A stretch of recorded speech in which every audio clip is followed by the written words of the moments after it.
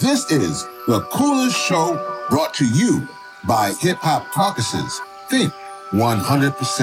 It's the coolest show, you know, keep the culture connected. It's the coolest show, you know, in your ear, yeah, respected. Expert level information, entertainment, education. Rev here, we got you covered as you hit your destination. Climate rules everything around me. Cream. For those who lost focus, close your eyes and just dream. Open your third eye, now the world is your off. Coolest show, you know, it's the Hip Hop Caucus. Everybody, this is Rev Yearwood here on The Coolest Show, along with one of our producer/host, and she is, you can say yourself there, Tamara. Tamara Tolles O'Loughlin. Glad to be here. I had to have Tamara on, y'all, because I realized y'all don't listen to me when I speak. So I figure if Tamara's on, then you will listen to the show, because every show she's done is like through the roof. So I had to make sure. But this show I knew I was going to listen regardless, because we actually had someone who's amazing on and was so excited to have, and that's none other than Peggy Shepard. Peggy, how are you? Hey, I'm great. Great to be on this show. And I know you're listening right now, wherever you're listening, wherever you are in the world. Peggy looks wonderful, y'all. I just gotta say that. You know what I'm saying? Hopefully you can. And a surprise to no one ever. But yes, I can go. Nah. You know, she turned up. You just want to let you know that, Peggy. You look fantastic. Well, thank you. As Indasaki Shenge used to say, we dress up. Come on now. I know that's right. So Peggy, many have heard of you, but please tell us in your own words, who is Peggy Shepard and who is your community? Well, you know, I've been working in the West Harlem community for about 35 years. That's where we got started. It's where I live. And, you know, we really focus on really organizing the most affected residents by environmental problems. Most of them are Black, Latino, all over the uptown neighborhoods of East, West, Central Harlem, Washington Heights, and Inwood. And that's where we do our organizing work. And our work to engage members in the campaigns that are really going to help create a sustainable community. And then we work in Washington as well. And so how I came to this work is I came to New York to work in magazines and in publishing. And I worked for Black Enterprise magazine. I was starting the first Black lifestyle magazine. It was going to be called Verve. And just before we were going to publish, Earl Graves decided to buy radio stations, and he killed the magazine. So I moved on to be a speechwriter, and then got involved in the Jesse Jackson campaign, his first campaign for president. Very exciting, helping to develop the Rainbow Coalition, work with young people all over the city who were running as delegates. It was a very, very exciting time. And that really gave me a perspective on the neighborhoods around New York City, the different political engagement in those neighborhoods, and how much having a sustainable community really revolved around advocacy, civic engagement. And I realized we didn't have that level of engagement in the community where I was living. And so when the Jackson campaign did not win the primary, Bill Lynch, who was the campaign manager and my mentor, said, do you want to be behind the scenes producing other people, or do you want to be out front with your own ideas? And so I decided to take that. Some people could see it as a risk. I saw it as an opportunity, and really got involved in the political life of my community, ran for Democratic district leader with Chuck Sutton, who was Percy Sutton's nephew. Wow. Percy Sutton ran the Apollo, WLIB, BLS radio back in those days. He had been the first, I don't know if he was the first Black Manhattan Borough president. He might have been the second. But, you know, he was a an amazing, iconic figure in Harlem. And so I ran with his nephew, and we ran to develop a new political paradigm in the West Harlem community, which had really been isolated and left out of the Central Harlem elected officials sort of old boy network. And we wanted to have a new politics on the west side of Harlem. And so we created an independent Democratic club. As I was doing that, volunteers and members of my club came and said, there's a sewage treatment plant about to open in the Hudson River, about to start operating. Are you going to get us jobs? So Chuck and I went on the radio. We worked to get people hired, and we did. We got 30 people hired. And then the plant began operating, and it began making people sick. And so we then began an 8-year organizing campaign focused on Mayor Koch, who, for those of you who are a little older in your political history, may know that Mayor Koch did not want to interact with uptown elected officials. I think he was pretty anti-Black. And so, the issues we work on are so dependent on the political moment. And so we didn't get anywhere under Mayor Koch. But guess what? David Dinkins, coming out of the Jesse Jackson campaign, the whole Rainbow Coalition momentum, that momentum got David Dinkins elected as the Manhattan Borough president and then as mayor. And, he had lived uptown, just up the river a little bit, a few blocks from the sewage treatment plant. He knew there was a problem. When he was elected, he said, there's a problem, we're going to fix it. And so we were off and running, holding the city accountable. My father grew up with David Dinkins in Trenton, New Jersey. And David Dinkins was one of my babysitters for my parents when they were all at Howard University. So, because David was a little younger than my father. And so they were all at Howard together, and he would babysit for me. So he was somebody I knew and respected, and we were able to, have a meeting of the minds on these issues. He was coming from uptown. He had the lived experience. And so that really made a difference. But I went and we had to sue David Dinkins because we knew that you sued your babysitter. I sued my babysitter because he's not going to be there all the time. We needed a mandate. We needed a court mandate on what should happen at that facility, and so we did sue the city. David Dinkins. We had a settlement on the last day of his administration for a $1.1 million environmental benefits fund for the community. He pledged $55 million to fix the plant. And we were made a monitor of the 5-year plan to fix it. So that's kind of how I got involved. Now, I know the question actually was, who am I? So I would just say, a neighborhood person. I grew up in a neighborhood as a kid, small town. So I have a strong sense of that, wanting to be a part of making a difference in that neighborhood, working with my neighbors. So I love doing what I'm doing. I love being involved at the community level.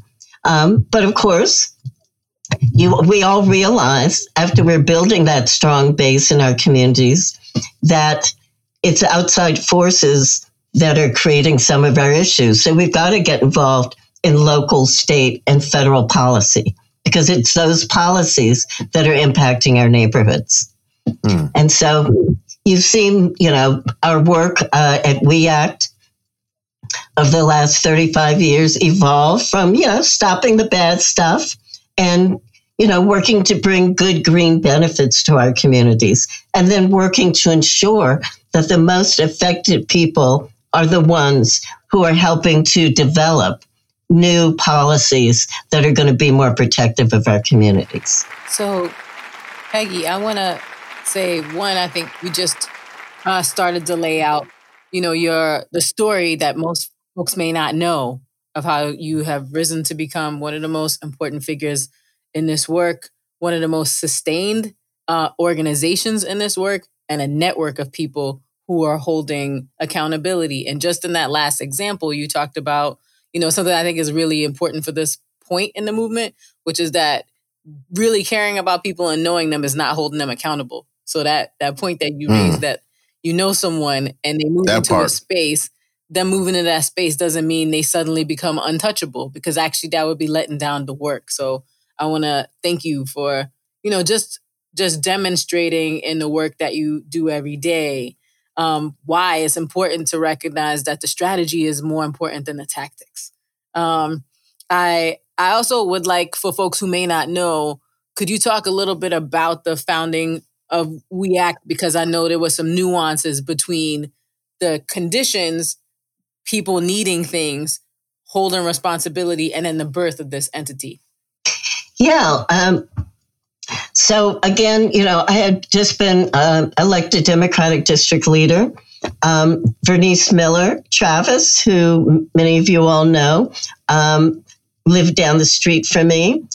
She became involved in my election campaign and then in our West Harlem Independent Democratic Club, because for the first few years, all of the organizing was done through our political club. And then in 1988, maybe 3 years or so after founding the club, we realized that we needed to sue the Metropolitan Transit Authority for housing all of 30% of all of New York City's buses are housed uptown. And so we figured, well, if we're going to sue somebody, we need a real entity. It can't be a political club. And so we started West Harlem Environmental Action, and Chuck Sutton named it We Act, was our acronym. And at the time, Vernice Miller, Charles Lee, and Dr. Ben Chavis were just publishing Toxic Waste and Race. And Vernice had been, she had graduated from Barnard, which is all in the sort of uptown area. And she met Ben and Charles and became a researcher on toxic waste and race. So she was able to infuse that kind of, that new data and that consciousness into the work we were doing. And Chuck had grown up in Texas. He's from San Antonio. And, he did a lot of work, working in canneries and working with labor. So, he brought the justice and the racism aspect as well. And so together, the three of us were co-founders of We Act, and were able to bring our individual strengths to really begin an organization, which was a volunteer organization for 7 years or so. We never had more than something like $7,000 in that period of time. And we were able to sue a city, sue a public authority, and get some good outcomes. $7,000. So, wow, that's crazy. But then, we decided in 1988 when we sued the MTA, we've got to start an organization. And so we started our 501c3 and really began to understand that, in our communities that are low and moderate income, we have a lot of social service groups, but we don't have much advocacy. Maybe there was an AIDS group, a few years back. Maybe there's a housing tenant organizing group, maybe. But that's about it. And so we felt that we had to institutionalize advocacy in an underserved community. And it was funny because NRDC was our attorney against the city. And when we got the settlement, our attorney, Eric, said, well, I guess, you'll give the the money to the Sierra Club, and they'll come uptown and do projects. And Bernice and I said, no, we're going to start an NRDC uptown. Come on. And so we got a grant from the Environmental Benefits Fund, and we hired our first staff. And the first staff member was Cecil Corbin-Mark, who some of you know, who unfortunately passed away much too early a couple of years back. But Cecil was a crucial movement builder in the EJ community, and but so we started it together, and Cecil said that he just thanked me so much because his horizons were so expanded by the work he was doing at We Act, and of course, for those of you who know him. He was everywhere, everybody's friend, facilitating meetings for groups around the country. EPA even asked him to go to Rio and help facilitate some meetings in favelas. He was all over and wonderful. And he was with us for about 26, 27 years. And we would not be where we are today without him. And without his work and just his ethic. Peggy, I can't help but just, look at you and see you get emotional as you talk about Cecil. You know what I mean? And it's the joy, as you just think about that and think about what he meant as you kind of look back in this process, as you look back in your own kind of story. I guess even with that, I guess I just want to just ask you this, that as you think about with Cecil, as you think about how much he means, but also just from this conversation is about care and repair, right? And we're going to get into all of that. So, we all knew Cecil, but I have to tell you honestly, sometimes, since we're the same age, I feel this movement takes advantage and creates harm. And we shouldn't have to lose a Cecil to understand that. What are your thoughts on that? Well, as Tamara, expresses so vividly, we have to take care of ourselves. We have to have camaraderie within the movement. We cannot cannibalize ourselves in the movement and create undue friction and conflict, which does happen, as we know. But how we take care of ourselves really will predict our longevity. And, unfortunately, Cecil did not take care of himself as much. And there were a lot of demands, a lot of requests. And, so often we get in this space where, well, if I don't go, nobody of color or any of our communities will even be represented. And so, especially, I think when we're first getting started, we're trying to be everywhere to really respond to all of the requests. And there's a point, I think now when environmental justice has more visibility, that it's getting very extractive. I have people who mainstream groups that I know are getting funded to do certain kinds of work, calling and wanting me to review documents for free. Consultants who are getting paid by foundations, calling, well, what names can you give me of people? Can you give me an overview of the field?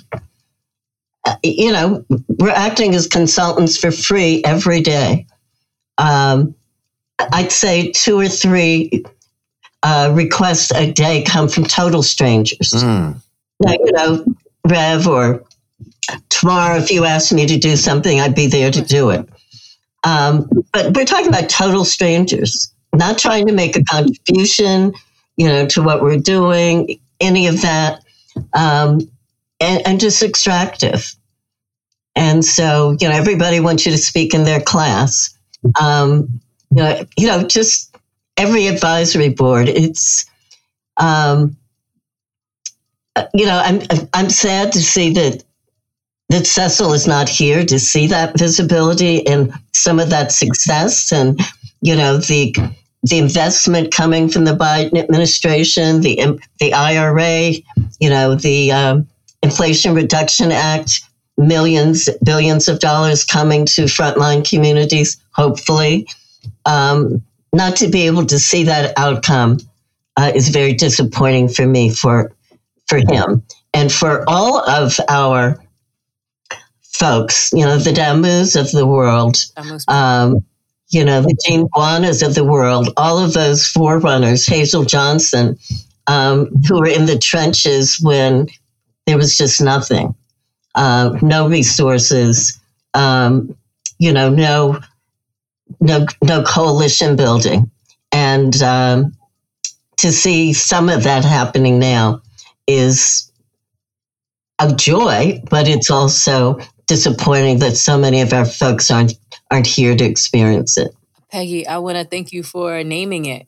I think you have given a really personal and institutional and movement-wide view of how, our failure to lift up how we care for folks, the kind of community that undergirds them, has really changed the landscape of folks who could show up for this moment. We've been talking in the episode before this, producer Destiny Hodges really dug in with some of the youth who are having their own versions of these same stories play out. And it's been really jarring to see how much has changed and how much has not. It's really incredible to see how many more people there are in this work, so much that we don't have to that we can even disagree with each other, right? We can have a healthy amount of disagreement that we've never had space for before because we were living in survival mode.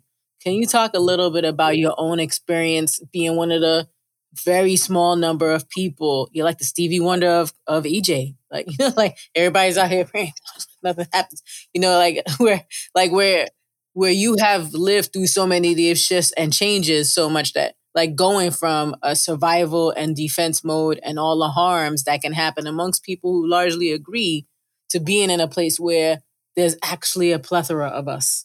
And moving into that space where we're going to have to figure out how to be able to disagree with each other on the way to the same thing. So can you talk a little bit about, your thinking about burnout, these struggles, and what it would mean to have the thing we asked for coming into view and the challenges of that? Oh, is that all? That's all you're asking? We'll just have, if Rev says so, we'll just do another 4 hours on the cast so you can get this whole answer. But well, first of all, I would take issue with the fact that we're not still in survival mode. Say that. Say that. Okay. We're still in survival mode for what we believe, for investments actually coming to our communities. So many of our groups, there's still 1 or 2 people, some of them not getting paid. So we're still in survival mode. There's a few groups that, may have more capacity and more staffing, but we're all still there. It only takes a few foundations not to renew or a few donations not to come in for us all to, wonder if we're going to be homeless, right? So I would start there. But yes, the movement as a whole has more visibility and therefore beginning to get more investment as we've had a racial reckoning in this country. But it's really come about from that, not so much from just the environmental values that we should have. Right? It came about because philanthropy realized after the George Floyd murder that there had been a total disinvestment in frontline communities, in groups, as we've known for years. We've seen the studies that 0.5% of all environmental funding goes to EJ groups or goes to women-headed groups or BIPOC, headed groups. So we've known all of that. And you never know when that's going to take another swing, right? It's an upswing now, but it can be a downswing later.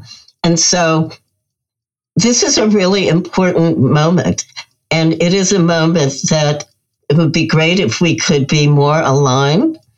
But it's important that we do have different perspectives and that we do have different strategies to achieve the outcomes that we're all trying to do. However, I know Richard Moore said to me, some people were saying maybe we should do a convening, another summit. And Richard's like, I'm not sure if we're ready for that. Are we unified enough so that a new summit would not be like the second summit? We had a first summit in 1991, highly successful, developed the principles of environmental justice, mandated people to go home and build that grassroots base. Very, very important. By the second summit, 10 or so years later, not so much. People not coming together, ethnic groups, Black folks and Indigenous folks and Latino folks not really seeing eye to eye. Having a splinter off so that many of us not talking to each other for almost a decade.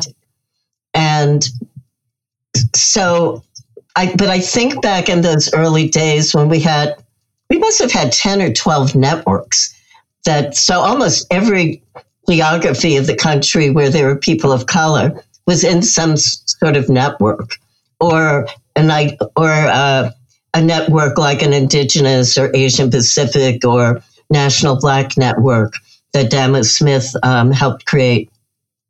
And so we really had, even though we had so few resources, by coming together, sharing the knowledge, sharing tactics and strategies, working together on campaigns, there was some really golden moments there. And I'm hoping that may return, but I'm not sure it will.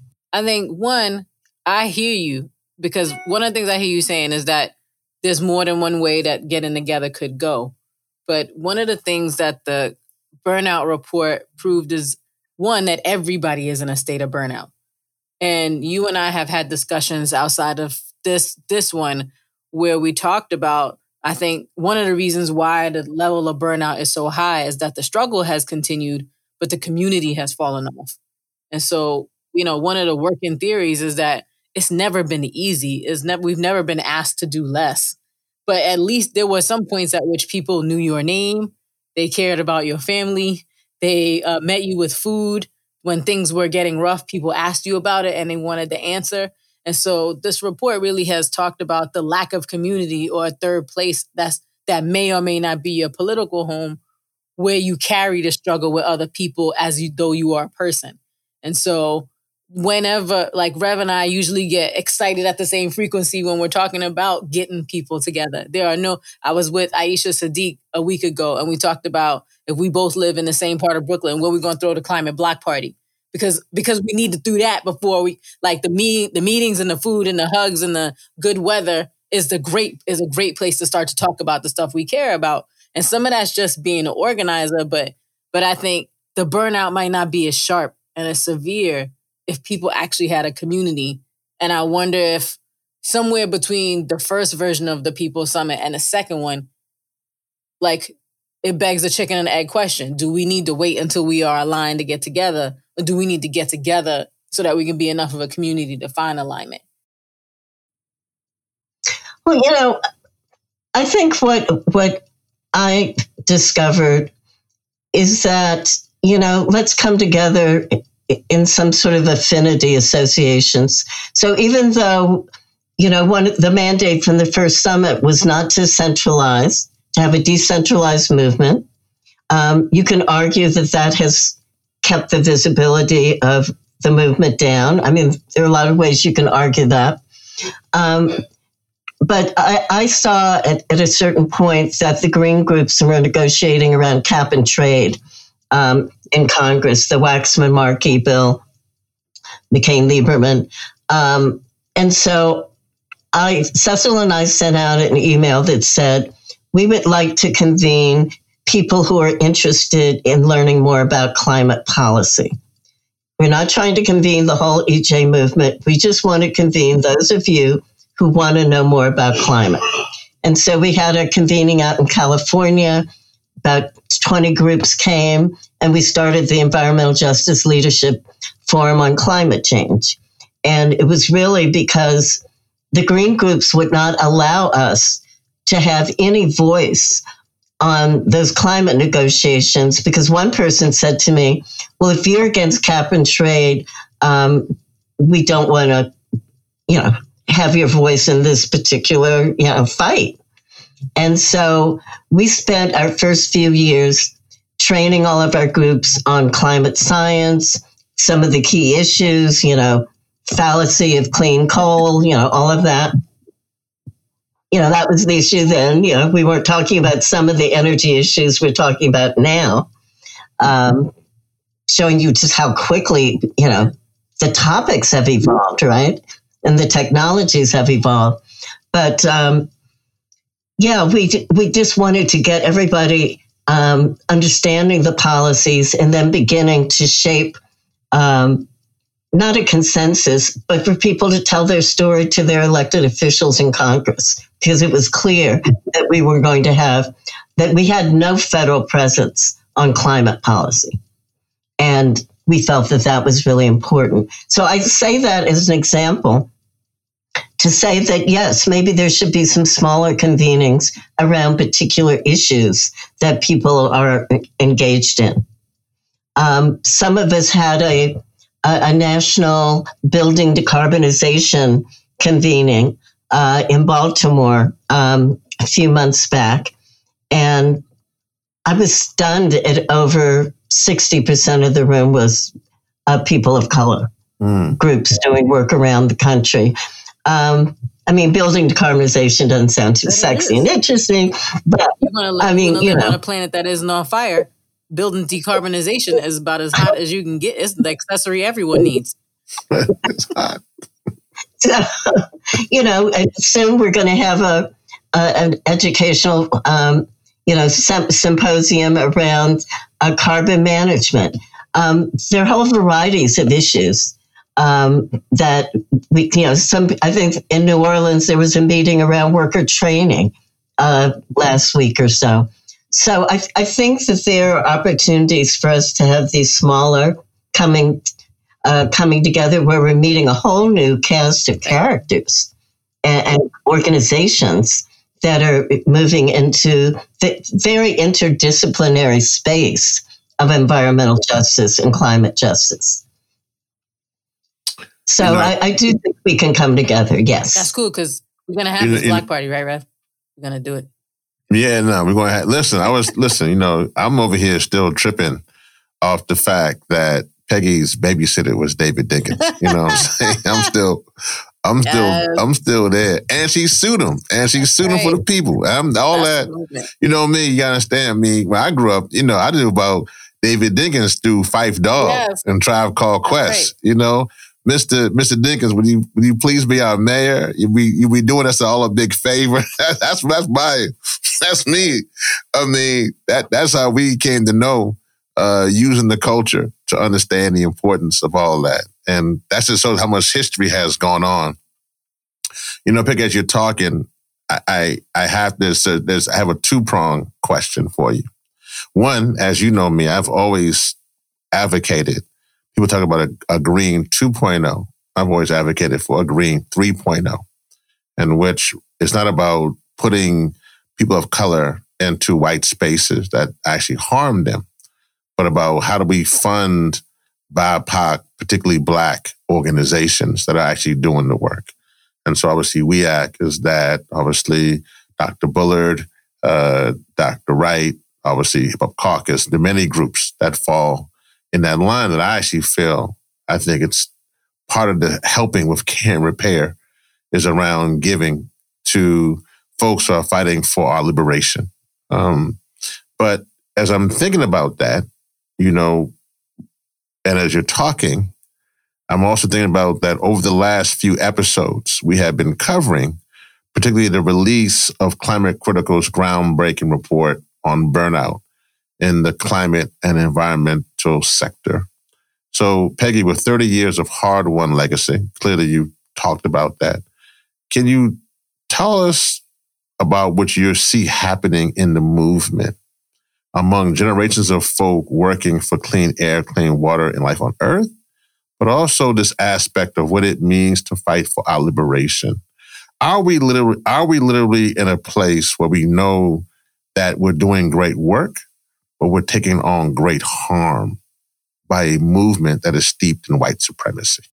Well, when you say a movement steeped in white supremacy, you're referring to the environmental movement. Yeah. Correct. Or you're referring to a broader... Well, it could be and both, but the wheel inside the wheel. It could be and both. Yeah, yeah. But for this conversation, we're talking about the climate movement. Okay. Restate that again, please. Yeah, no problem. It's actually written out for me, so I can restate it quite easily. That's actually the great part about our great producers here. Again, we know what is happening in our movement and in this process. And so as we're looking back over, particularly your 30 years of hard work, looking back over that, can you talk to us about what you see happening in the movement among generations of folk working for clean air, water, and life on Earth, but also against us fighting for our liberation?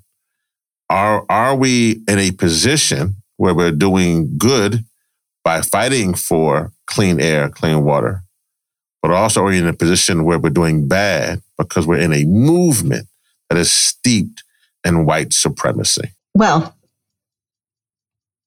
I think that, my thoughts on working with youth, we've had some young people who have been appointed to the WEJAC, the White House Environmental Justice Advisory Council, which is making recommendations to the White House Council on Environmental Quality about Justice 40, IRA implementation, and just the implementation of environmental and climate justice throughout government. And it's been very important to have youth there to understand their concerns. They may not have had as quite as much lived experience. Some do, some don't. But they are ready to engage. They're asking the right questions, and they're helping some of those who've been in these struggles for so long to really feel again that consistent urgency and the urgency to bring in new leadership, to mentor new leadership. I think that's very important because we have a lot of lessons that we've learned over the last 30 to 40 years.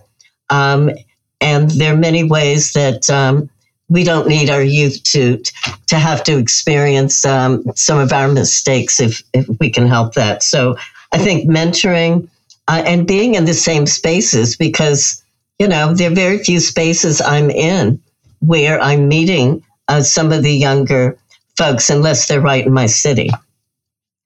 We have always, because we're in New York City, worked with some of the large mainstream green groups that do feel their white privilege. And because of that white privilege, they have been able to amass incredible resources, scientific expertise, legal expertise. And so they have made themselves the key actors on environmental issues. And that is the reason we had to start our own movement, because we understand that this is really a civil rights analysis of how we're making environmental decisions. And most of the older folks who were in the beginning of the movement came out of social justice and civil rights movements. But what I would say about that is my concern that we've never been able to align the social justice, racial justice, civil rights groups with environmental justice. I know that in the past, there have been foundation opportunities where some of the civil rights groups were offered funds to do environmental justice work and did not want to take it. I remember Vernice and I, probably in our first or second year, having started We Act, we tried to have this meeting with all of the civil rights and social justice groups in New York. I think one person showed up. Yeah, our feelings were hurt. But so to me, that still remains an important issue because the environment is impacting where we live in our homes. People are living in horrendous conditions. It impacts our utility bills, which again goes to affordability and gentrification. It affects our work and labor as labor transitions from a fossil fuel economy, which has been significantly BIPOC, people of color. As we transition to a new economy, will we be blocked out, or will these monies, coming from the IRA, really begin to support our entrepreneurs and the small business community? So, I think the large green groups have also been impacted by the racial discussions. I think they are beginning to see the conditions that so many communities are living in and are realizing that they have been ignoring those issues. And so I think some of them are beginning to figure out how to make their organizations more diverse, but also how to work, if we can, to collaborate around some issues where we agree. So I do see movement there. Rev, if that goes to your question. But again, we still understand that a few groups have more resources, but the movement is not well resourced. And when we think back at the history of the mainstream environmental movement, they had large foundations funding them for 10-year periods of time with significant funds to get them to a place where they could then take off on fundraising and have individual donors. We've never had that support. And so, again, we also have to look at it as intentional disinvestment. Because then we don't have messy voices, trying to screw up policy, right? We don't have to have those think about other concerns than the ones that they were already thinking about. So yes, they've benefited from our lack of investment in our work. And I think some of them understand that. Well, I don't know if they understand that, but I think some of them do have a conscience about some of the horrendous conditions and the numbers and the metrics and the environmental exposures and the health disparities.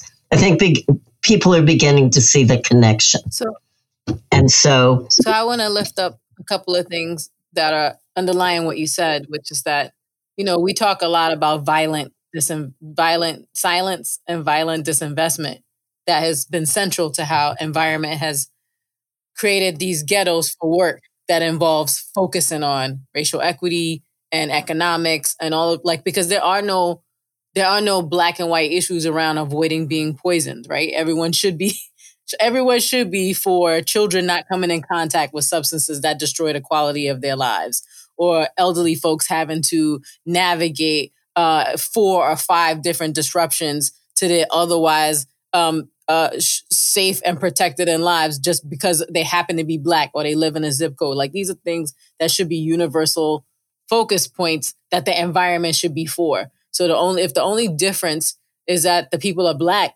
or the people are Indigenous or the people are Asian, then we are at a point where there are only two types of group that want to do environmental work: the kind that are for people surviving and the kinds that are not.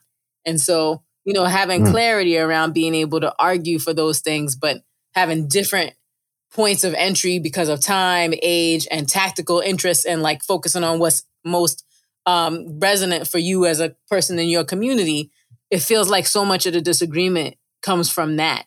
And I think some of the, add to that some of the entry points are literally time-based. So just in this conversation, you've talked about the arc of some of these stressors and places where there are interventions. And, for some folks who just started in the work, they're in the middle of that same cycle where they're entering in at a point where the thing that's most demanding of their time is something that's happening in front of them. And it seems like the answer is, if I am young and I call out that someone else is elderly and they haven't resolved it, it will help me prioritize the thing I'm worried about. And we never get to the point where those two groups of people can actually have a conversation where they say, actually, this has happened 4 times to date in my work. And here's what we did here. Here's what didn't work there. In the last 2 episodes, when folks talked about lateral violence, that was some of what they were talking about, is that by not having a respect for the different entry points, we miss each other in the same fight. And as a person who lots of us look up to and who we interact with in this work, like, the best way to build relationship is to work together. Can you talk about efforts that you have made to connect with folks across the multi-generational divide and where that's worked and where it hasn't worked? Because I do think until we get to that, we have too many people running in the same direction, but not towards the same goal. And I think you have a unique perspective there. My Lord. I'm going to say that I haven't had a lot of experience working intergenerationally. We work in some high schools and colleges, but those are not necessarily people in the community working in environmental justice. I still find that most of the community folks who are active are older. There is now a younger group that's coming in that some of whom are college graduates with an environmental degree. There's a lot more kids of color with some sort of environmental or public health degree who are very interested and want to work in this field. So intergenerationally, not so much. But I have been at a couple of convenings with younger women especially, and it's been very gratifying to understand their commitment and different kinds of just slight nuances in their concerns, much more involved in person-to-person collaboration, wellness, camaraderie, I think, than maybe some of the older generation. Yeah. I find that definitely. My staff at We Act is probably 70% under 30. So if you consider that intergenerational, every day I'm in an intergenerational situation. And certainly their thinking is a little different. The way they want to work is very different. Sometimes there's not as much patience for negotiation. I think we're also finding that thinking intergenerationally, there are a lot of groups that want to, that are just, no. If this is not exactly pure and exactly the way I think this outcome should be, then I don't want to discuss the issue. I don't want us to be involved in the issue. And that's whether or not the issue is really impacting communities. So I think that comes from an idealism, and it comes from a lack of reality that if you're going to be involved in policy work, that means negotiation. I can say as a person, people ask me, how do you know Peggy? And I usually tell a story of knowing you in 3 acts. And one was when I was young and dumb and full of ideas, and I thought I invented, environmental work because it was a car in the lake at my school. And I was like, I'm going to be an environmental lawyer because the lake needs a lawyer. And somewhere after that, I went to college down the street from the office, and I jumped in like, I think I need to work here. And like, you need to go and get more school. And then I came back after graduated from law school. Like, I came back again, and like, I'm glad you went to high school, you went to college. You need to go and get more education than that. Came back with a law degree. We can't afford you because, people don't give us money. And like, so I usually tell the story of our relationship in 3 acts. And I want people, and part of that is like personal, but most of it is just about how we get positioned to be able to work together and then get positioned not to. And so I think I'm hearing you say that, like for folks who have an idea of what's wrong, we have given people tools to get an education. We have removed the community from it. And so that, because part of where you learn where to enter in, or even in this interview, there's generations of folks in this conversation. And part of it is knowing when you hear any song, where you come in, where the bass lines are, what's happening with the beat. And I think that comes from practicing with folks. And so we have an increasingly intelligent, capable, fact-driven group of people who have not been given equal amounts of time finding a groove. And that has ended up with so many people who feel hurt instead of brought into the work. And I think, I remember when I had my shiny degrees from the shiny school where everyone eats the granola and does everything environmental all the time, even when they're sleeping on the organic mattress with the clothes that offend nobody, and thinking, how am I going to explain that the same people who passed the hat to get me into school that have changed me into a different person? Like, where's the re-entry program for my own community so that the thing y'all sent me to do, I can do it, right? And so I think it is relationship. And like, we're talking about it, we are calling for it. And I think we've moved to a place where we finally have strategic power. We just don't have strategic relationships that can make it matter at a moment where we really need it. So I would love to hear from you, and Rev, just about, where you see that as folks who have been operating in this space throughout these cycles, for folks who were in it for the first time, trying to figure out where they go to re-enter the community that sent them there. Well, you mentioned one thing that I think is really important that I've found, and that is, yes, people are coming back with degrees. And I had an organizer once. He didn't work out, but he was an organizers, and he had just started with us, and he was talking to some of our staff, and he said, some of your staff has a very romantic idea about organizing. And he was right. We get a lot of people, young people right out of school, and they want to work in a community-based organization. But what you find is they don't really want to work with community. You want to work in a community-based organization, but not with community residents. My Lord. It's too hard. They don't understand these issues. We have working groups around climate justice and energy and, public housing and a variety of groups, so that community residents can help us, can help direct our work on those issues. And, you'll get to some staff who'll say, they're not still with us, but, this is too difficult for them to understand. Well, then you're the wrong person, because we can make all of this understandable. And then, people who want to do the policy work, but don't want to have to explain it to a community resident or to a community organizer. And so I'm seeing that dichotomy that's at work. And then I think that we need to develop more of a mentoring program.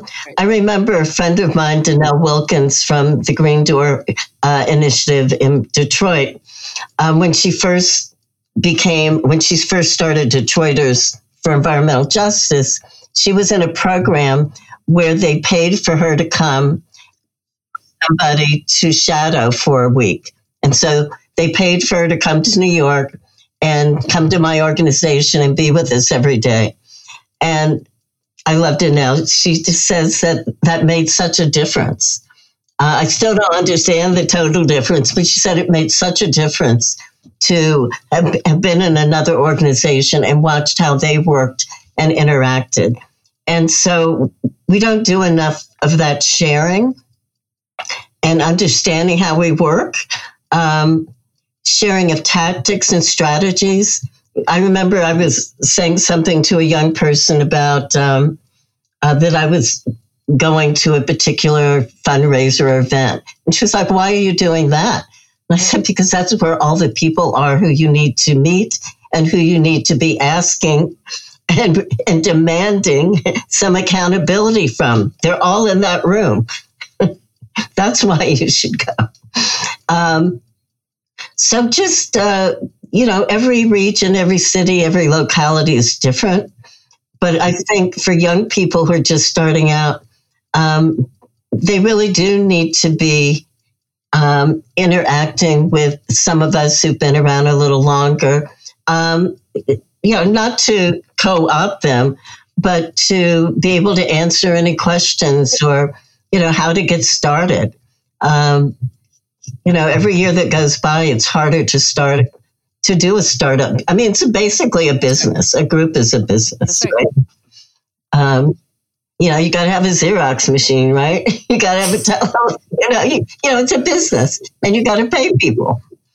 And we need to teach each other how to do that and do that effectively. I mean, we all do it, but effectively. I'm going to let Tamara kind of ask these last questions on the story of the future, because I think as this arc comes, I knew this time would go fast. I just knew it. I knew this time would go fast. So I want to give Tamara to really let her get her thoughts around some of the final questions. So this may be my last question for you, Peggy. But it's a doozy, but it's in one I think it's important because, I was also, my babysitter was Dr. Beverly Wright. So, you know what I mean? So I know what it's like to have someone in that position. But we've actually had some, later on in life, some real good conversations. And one of the conversations is this. I actually look to you, Dr. Bullard and Dr. Wright, as those who've created institutions that are able to do some amazing things. Me, myself, having worked with the creation with Hip Hop Caucus, which is Tamara's a part and the producers here and many others are a part of, has now itself turned 19 years or is turning 19 years. And next year will be 20 years, right? Which is an amazing success. And it has, a number of employees and different platforms. But this is the thing, though, because I mentioned that one of our producers, I won't say which one, it's not me, wasn't that much older than when the caucus, when it was created back in 2004. So we have folks now who were themselves, babies when this was created. I realized recently, when I was asking myself what it means to be a good ancestor, that sometimes I think that I don't cause harm myself. That I think because I am a Black liberation in the movement, that only comes from white people and not from me. But I realize sometimes as you get older, you can cause harm and you can put people in a position where they feel burnout. Have you ever been in a position, looking back, when you think, man, what we did might have caused harm, ourselves and what we can do as we are now getting older and bigger, not to replicate what was done to us by other institutions. Well, I certainly feel that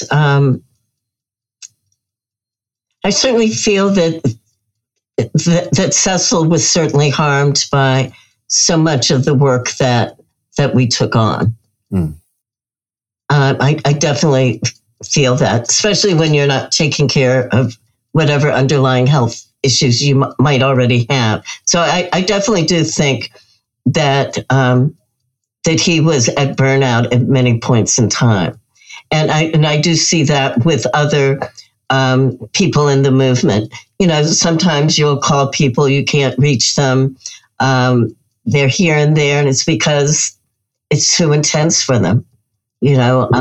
So I do know that the work and the urgency of the work and the unrelenting nature of the issues certainly does create burnout.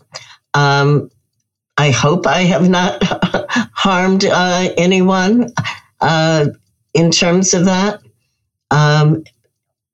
I think there are other organizations that are extractive and exploitive of environmental justice groups and help perpetuate that harm without providing any benefit, any mutual benefit.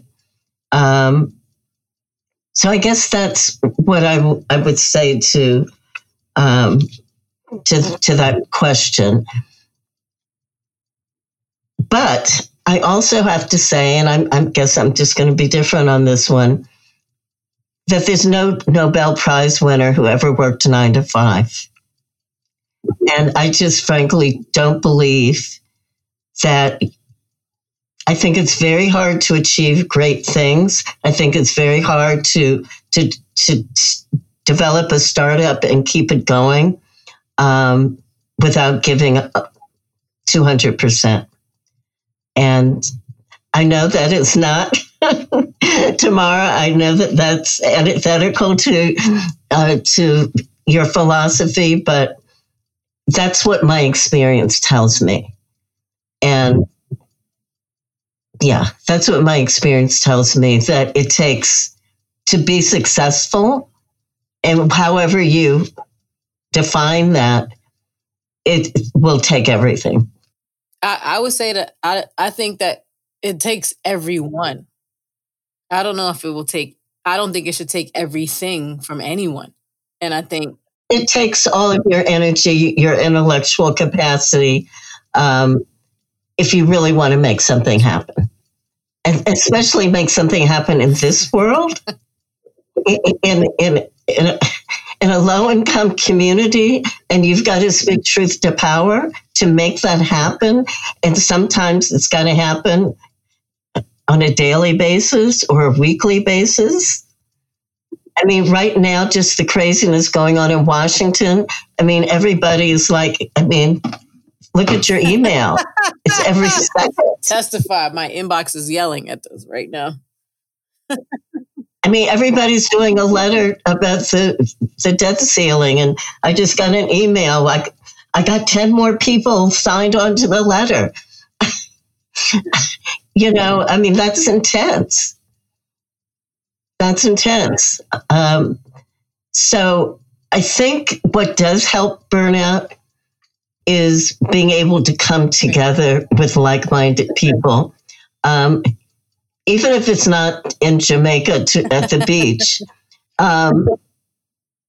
I just know when I'm in those kinds of groups, I leave inspired. I leave inspired when I'm with fellow colleagues. And I think we need to do more of that. One thing that I do know that mainstream white folks generally do is they do a lot of socializing. They do a lot of making decisions at social events or outside of the office. And I don't think we do as much of that.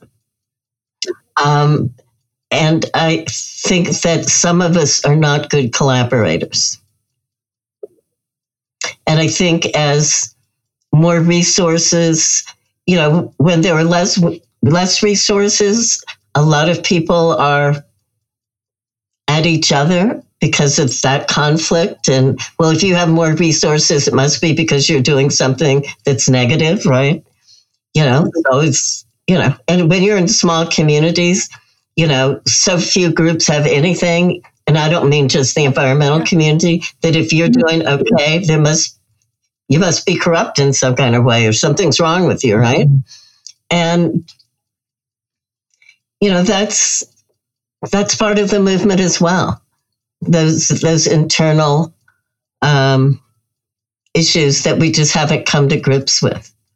That's interethnic and interracial, even though I think the EJ movement has been one of the few really diverse, intentionally diverse movements from the beginning. That perhaps isn't quite there at this point, the way it was. So I think that's something we have to be intentional about, that we're not.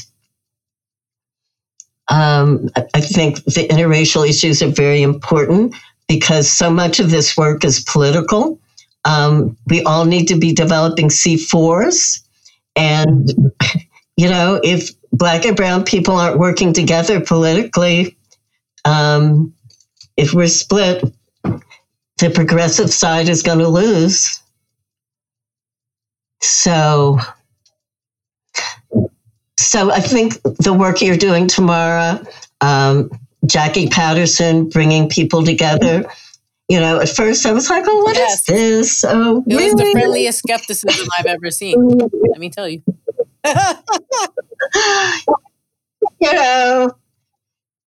Nice and friendly and, touchy-feely, but it is restorative. Well, I hear that. And I want to thank you.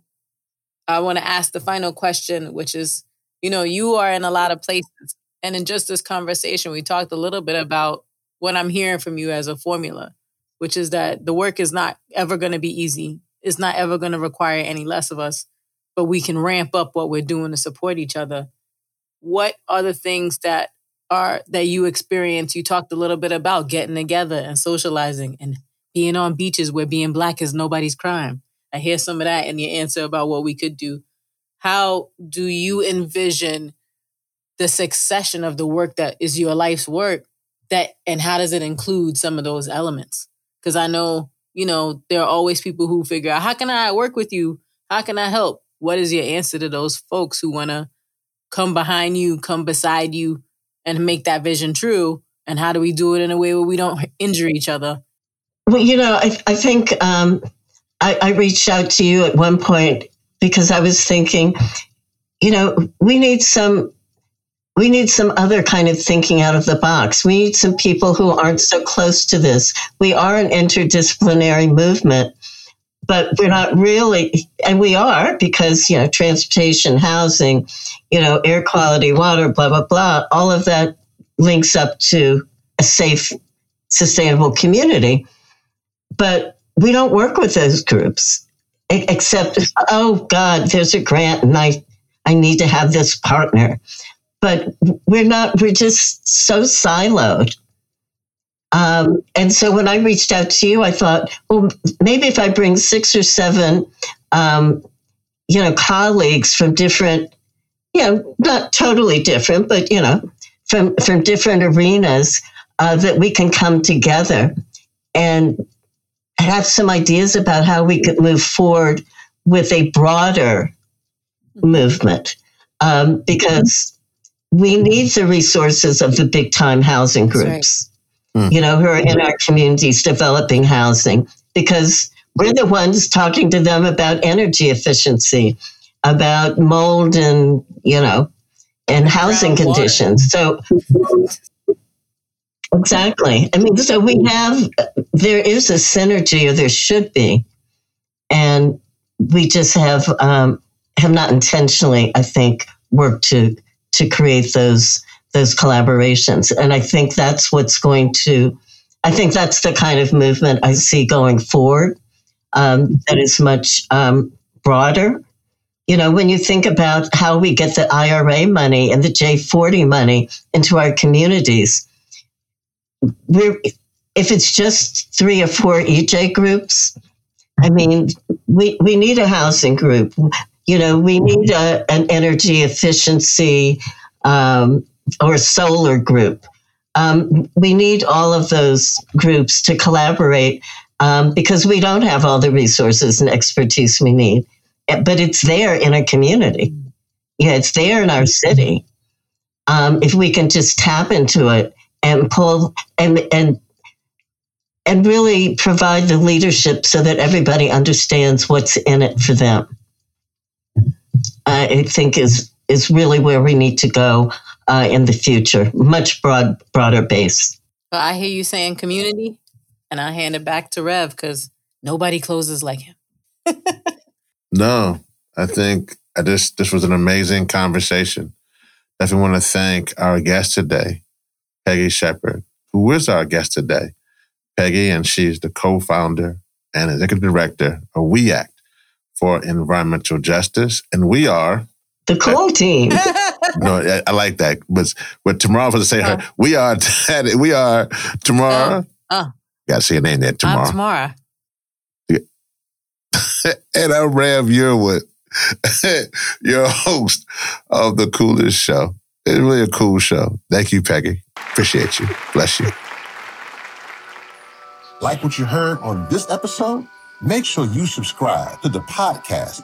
Follow us at Think 100 Climate and at Hip Hop Caucus on Instagram, Twitter, and Facebook. Visit thecoolestshow.com, where you can take action for climate justice right now. You can also learn more about this podcast and donate to Think 100%, which is a non-profit project. Thank you for listening, and all power to the people. It's the coolest show you know. It's the coolest show you know.